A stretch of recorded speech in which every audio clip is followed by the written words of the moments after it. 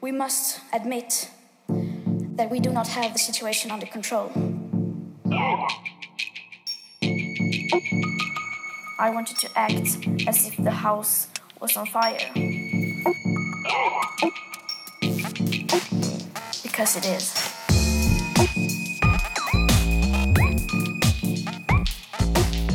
Welcome to The World We Want, Youth Voices on Climate and Health. My name is Jonathan Foster, and in this second series we continue meeting some of the world's most engaging and thought-provoking youth activists. We get their views not only on the reality of our current environmental and health crisis, but also about the possibilities, alternatives, and ideas for transformation and change. We find out what youth activists are thinking and doing, and we find out what you can do to help build the world we want.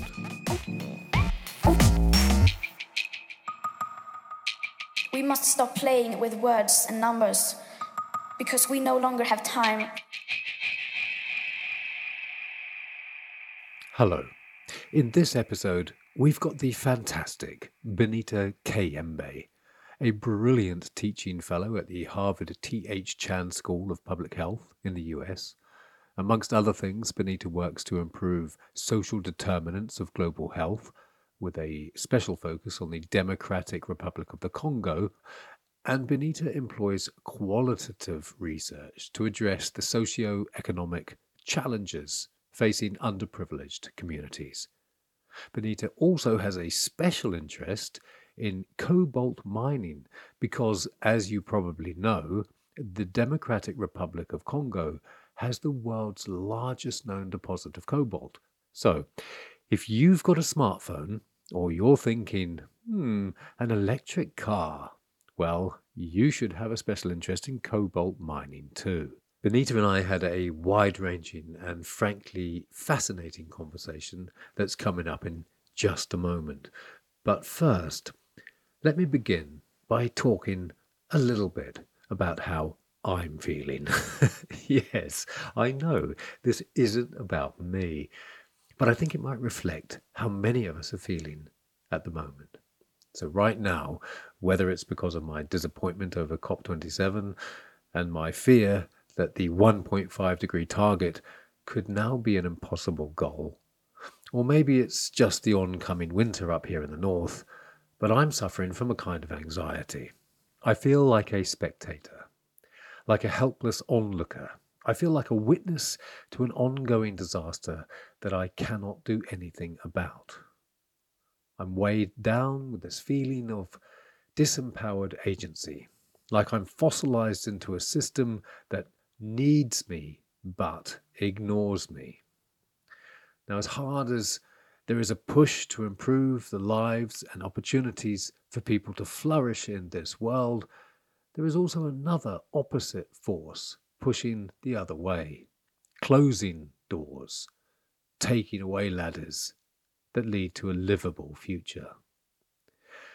Now, you might notice that I'm using the personal pronoun I a great deal here, and maybe that's the key to how I am feeling. What I want, what I need, is to move from a world of I to a world of us. The environmental and health crisis, the biodiversity crisis, let's call it the permanent multi-crisis, these are all rooted in social causes. Now, way back in episode 2, Maximo Masuko put it very succinctly when he said, the great crisis is not the climate crisis, it's the emotional crisis, it's the ethical crisis, it is the existential crisis. Now, in a way, this is a cause for hope, right? Because as the root of our problems are social, then the underlying values and principles and ideas and concepts that make up our social world, they can be altered, they can be changed, they can evolve. But I'm feeling anxious still because in our world of increasing inequality and imbalanced power relations, I'm wondering, how can we fix the world with the same tools that broke it? And I'm wondering, how do we get from here to an environmentally safe and socially just world? Well, luckily for me, Sorry, for us. There are people like Benita Kayembe to help us see a path. Now, later, I'll mention the PMAC conference and what you can do to get involved. But for the time being, here's my conversation with Benita Kayembe.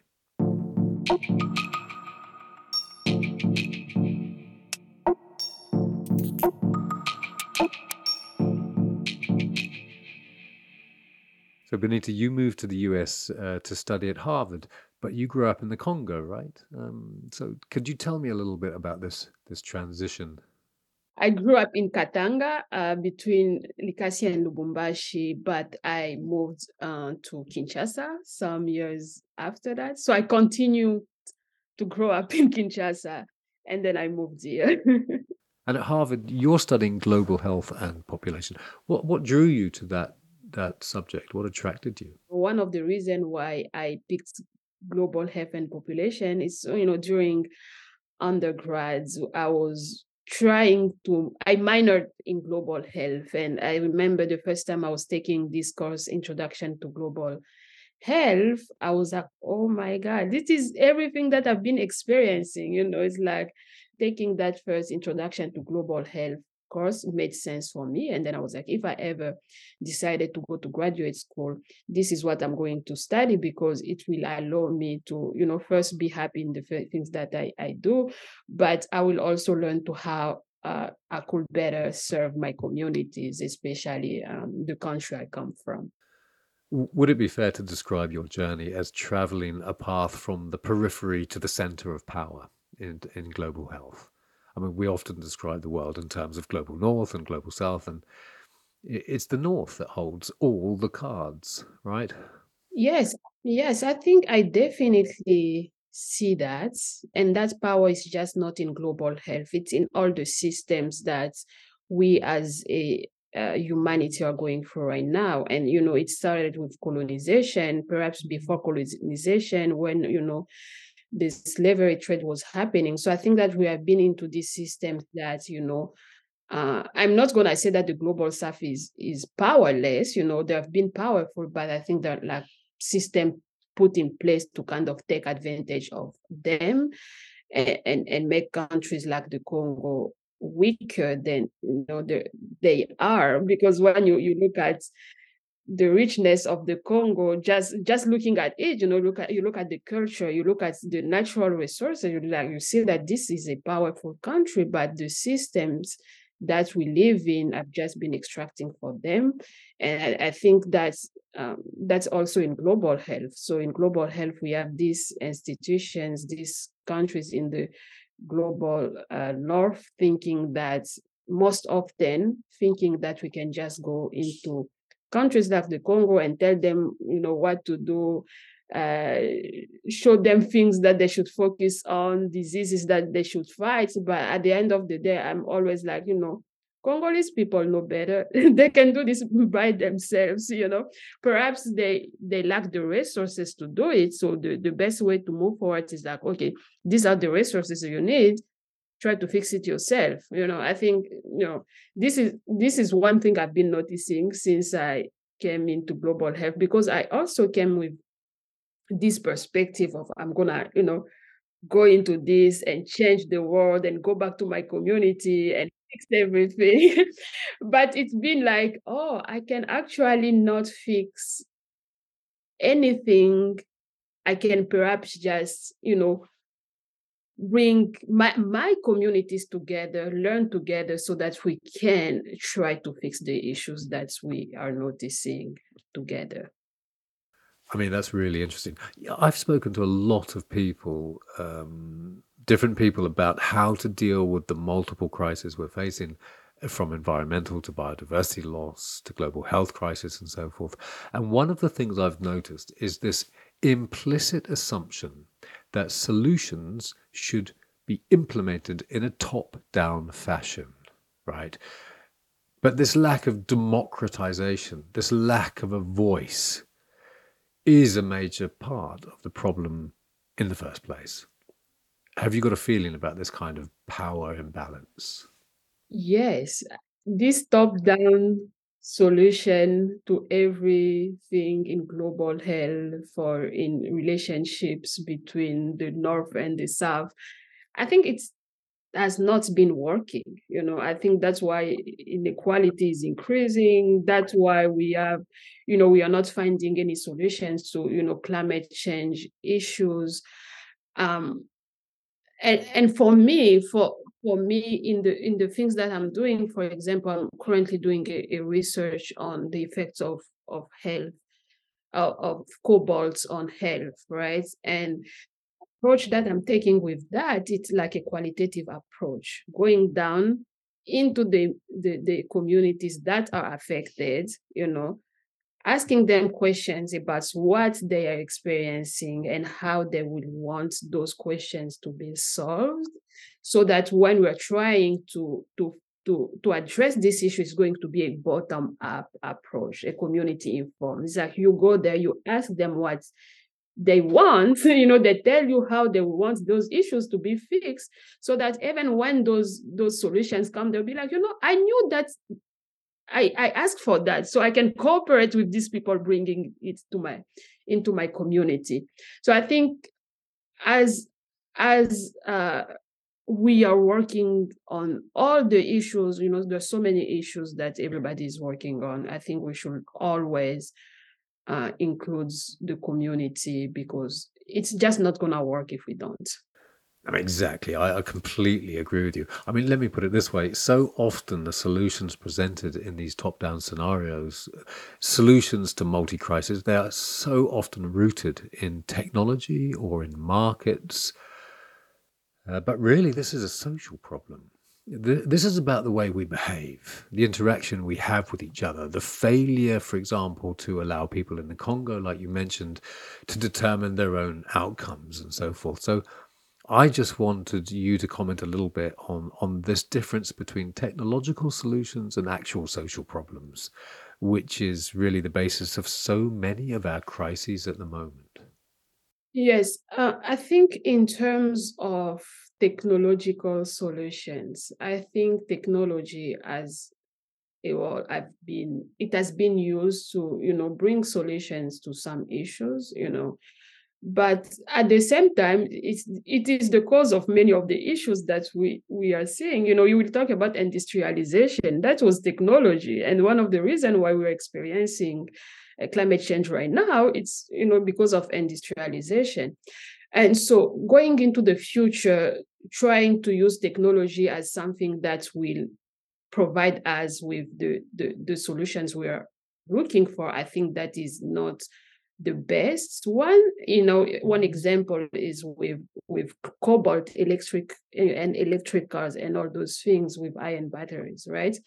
So here we are like, oh, technology is good. Let's produce cars that don't use don't I don't know, emits carbon into the atmosphere and all those things. It doesn't cost too much. But when you go in the Congo, where I'm from, people are dying from it. So you're like, oh, okay. At the end of the day, there's always a cost to technology. It might not be in terms of climate change, but it might be in terms of cost to human life in a country, in a city where you don't even know how those people live, and then it's just like hidden. So technology is good, of course, but only if everybody is fairly included in this fight and nobody is dying from it. And we really have to know what are the consequences of anything that you are doing. Because solutions come from the community, from people. We have communities that have learned, that know how to live with the environment. Those communities, we need to work with them. It's like they know better. They know better than any technology that anyone can ever produce, especially if the person who's producing it doesn't have any experiences living. Often when speaking to people, what I find is we have these almost two identities. We have an institutional identity, let's say, that's on display where we work, wherever that might be, and then we have this other identity, which is our personal individual identity. with a set of feelings and political positions that are often in contradiction to that first institutional identity. And of course, on one level, this is an example of social competence. But on another level, this multiplicity of identities means that the political desires that we might have in our personal identities, they're kind of removed from the institutions. And those institutions need that kind of commitment, in fact. So what do you think about this observation? Have you noticed this as well? I think I've noticed that, but I think that has been the wrong approach. I mean, that is just my opinion.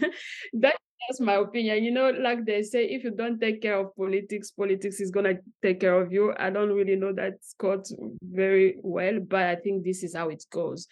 And I actually noticed that working in the Congo this past year and working in different spaces where I've been, where, politics is leading every single thing. It is, you need them to write and pass policies. They are deciding, they are leading. You will talk about progressive groups or other. It's like it's all based in politics because this is how our countries are organized. So I think removing politics from global health issues, it's not going to change anything. We can write whatever we want. We can talk about whatever we want. We can publicize, show, news, etc., etc. But if we are not grounded in policies and politics, and if we don't know what we can do to, pass the policies that we want and implement them in region where we're working, bureaucracy is just going, everything's just going to stay on papers, and that's going to be it. So I think we should bring it back. That is just my opinion.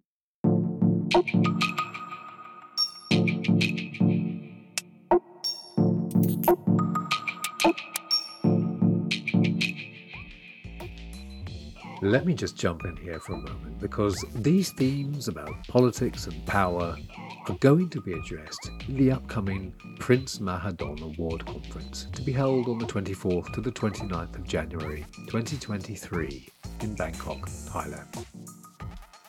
The conference will address a variety of themes, as well as these very ideas that Benita is speaking about, including climate injustice, ethics, distributions, fairness, power politics, and the political economy. And they will be addressed in many of the youth-led sessions. So here on The World We Want, Youth Voices on Climate and Health, I will be digging deeper into all of these themes over the next few episodes. So don't forget to subscribe on your podcast provider. Now, right now, we are still facing this triple planetary crisis: climate emergency, biodiversity loss, and pollution, and we need to set a new health agenda. So find out more and find out what you can do to help participate in making the right changes at the upcoming PMAC 2023 conference. The conference is titled Setting a New Health Agenda at the Nexus of Climate Change, Environment and Biodiversity. And you can find out more at www.pmac2023.com. Okay, back to the conversation.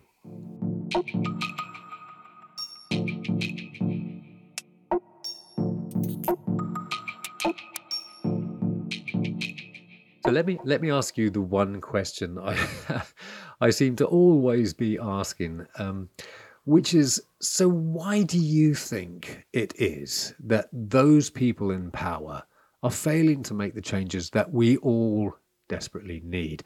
What is getting in the way? Is it this top-down approach that we've been talking about? Is it this colonial kind of mindset that you've mentioned? Is it purely economics? What is causing our failure to act decisively on the kind of issues that are, the most important things we've faced? I think, first, I think it's all about power.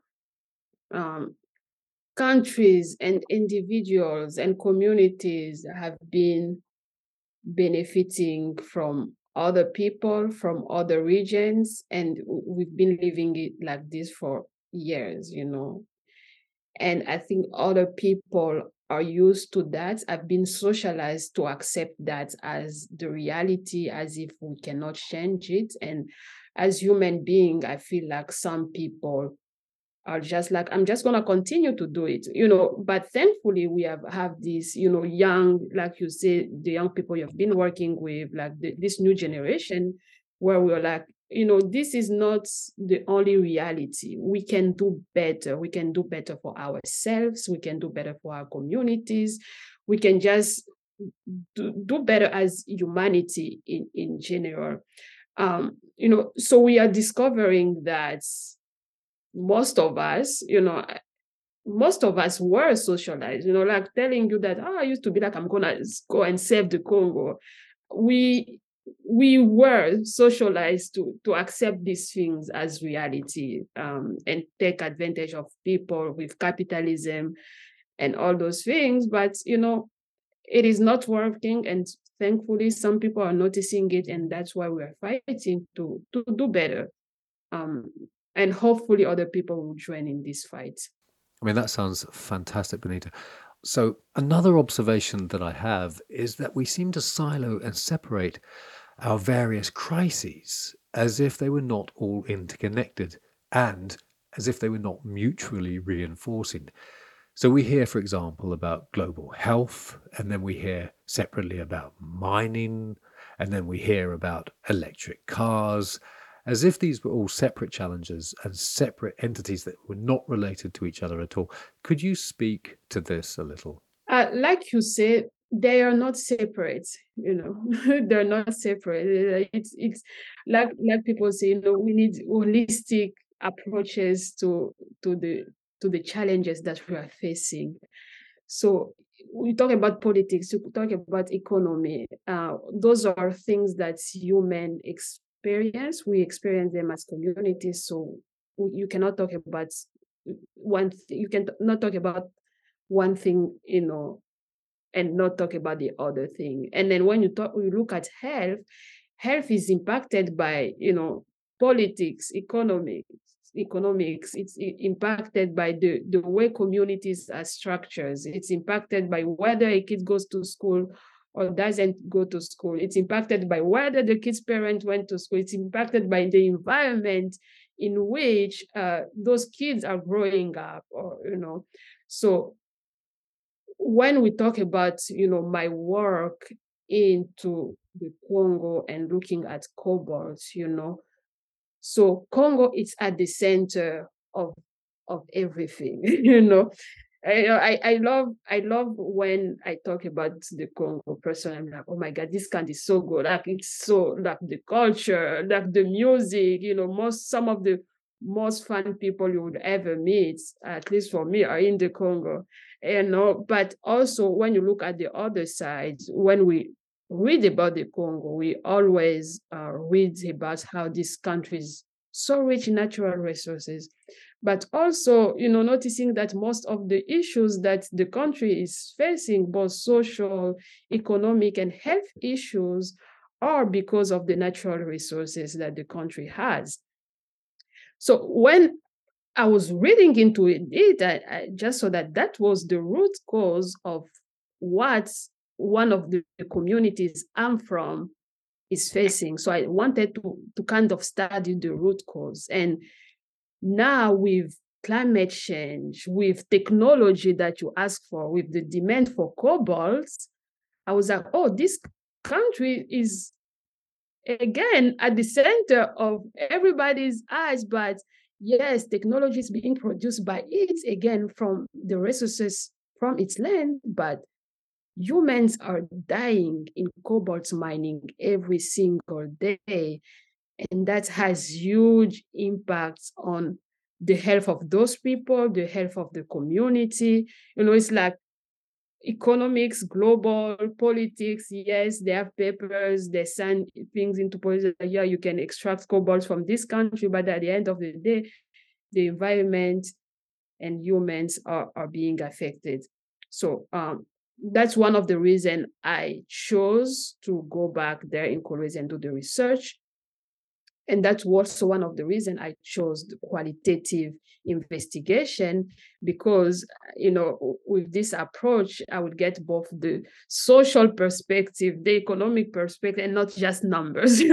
It's like there's just like so much going on, but all those are impacting health and the future of many, many generations.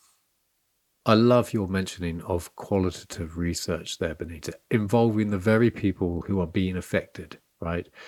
Is this a way to go about addressing the power imbalance, more involvement?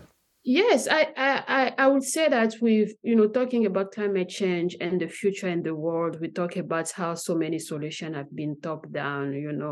We talked about how global health in general has this top down approach, and how we need community solutions to issues that communities are facing. One of my professors always say we need African solutions to African issues, European solution to European issues.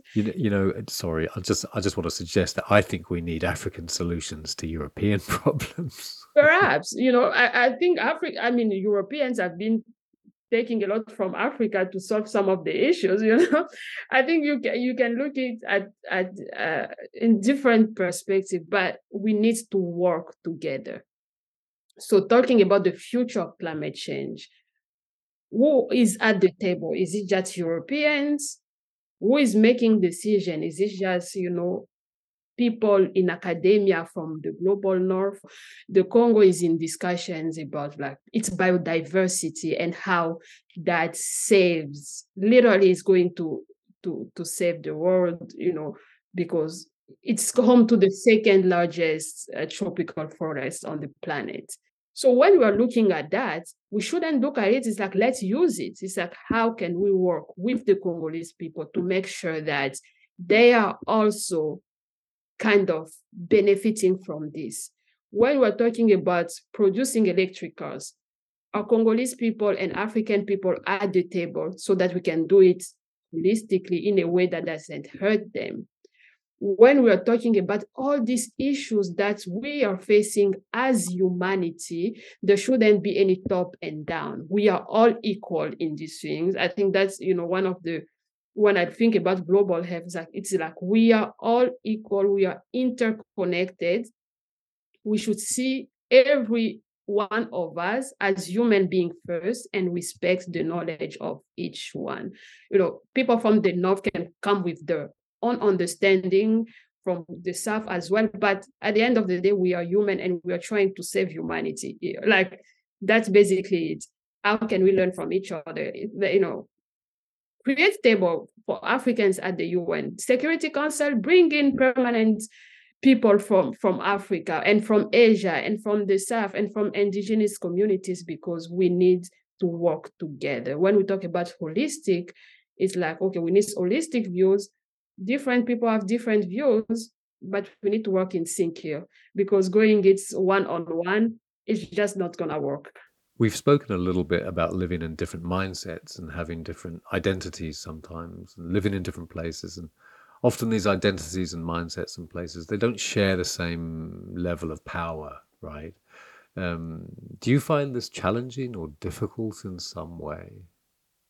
I don't think it's difficult. I think I've gotten used used to that. I don't know if I said at first, like when I look at me, I see first a human being, and that human being can be a part of many communities. At the end of the day, humans just want to be humans. We want to be loved, we want to be respected, and we want to be given the opportunities that we know we deserve and not being taken advantage of. It doesn't matter if I'm from the US or from the Congo. At the end of the day, we are humans and we want respect, love, and we want to do best for ourselves. I mean, it does sound as if complexity and community and mutuality and social support and those sorts of things are essential building blocks to a world, a sustainable world in the future. It's all about community. I think it's all about community. That's why individualistic approaches to solving these things are not gonna work. That's why one person creating one technology is not going to solve climate change issues. I want my research in the Congo on the effect of cobalt on health to be used as a resources for a bottom-up approach. And I'm saying the bottom-up approach because, I'm from the Congo. I went in the mining site. I collected all the data. I'm doing what they want me to do. And based on that, everything that is going to come from this paper, it's theirs. It's their voices, their stories, and how they're impacted and how they want to be served. And I'm hoping that we will take that as a foundation to trying to solve this issue, because the demand for cobalt is not going to end now. It's just not going to end. It is here, but how do we make it fair for everybody? If we can treat them as human beings with dignity, let's do that. There's no reason for people in the global north to be happy with electric cars while kids are dying in the mining. There is no reason. I think that is an issue that we can all agree that we can solve, right? Brilliant. Well, thank you. On that note, I'd like to say thank you so much for sharing your inspiring ideas and your valuable work with me here on The World We Want. Thanks a lot, Benita. It's been fantastic. Thank you so much. So yes, if we want to overcome the challenges we all face together as human beings, and if we want to overcome our eco-anxiety, then, as Benita says, we need to bring everybody to the table. We need to truly democratize decision-making processes so together we can finally create community solutions to the issues facing us all as a human community. You can hear more from Benita on her own podcast, Perspectives in Global Health. Until next time, thanks for listening. We must stop playing with words and numbers because we no longer have time. This podcast was brought to you by the Prince Mahadon Award Conference and Jonathan Foster of Foster Media, in collaboration with the Swedish Institute for Global Health Transformation, FHI 360, the World Health Organization, the British Medical Journal, and USAID.